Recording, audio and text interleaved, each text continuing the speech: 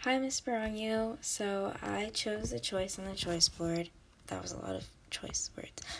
So on the choice board, I chose the one where we do the journal entry and then we record it. So here is my journal entry. It is the hero's point of view of moving from South Africa to America when her dad received a new job. Here it is.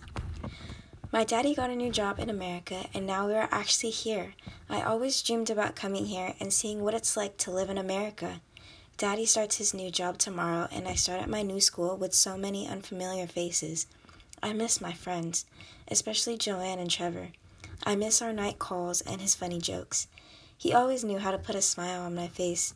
I just wish he had asked me out before I moved. I would have said yes. Then I could have been his girlfriend instead of Gary's. Oh, how I miss Trevor. But tomorrow is going to be a new day in a new school and in a new country. I can't wait for tomorrow and to see what American children are like. I hope they're as nice and as friendly as my friends back home.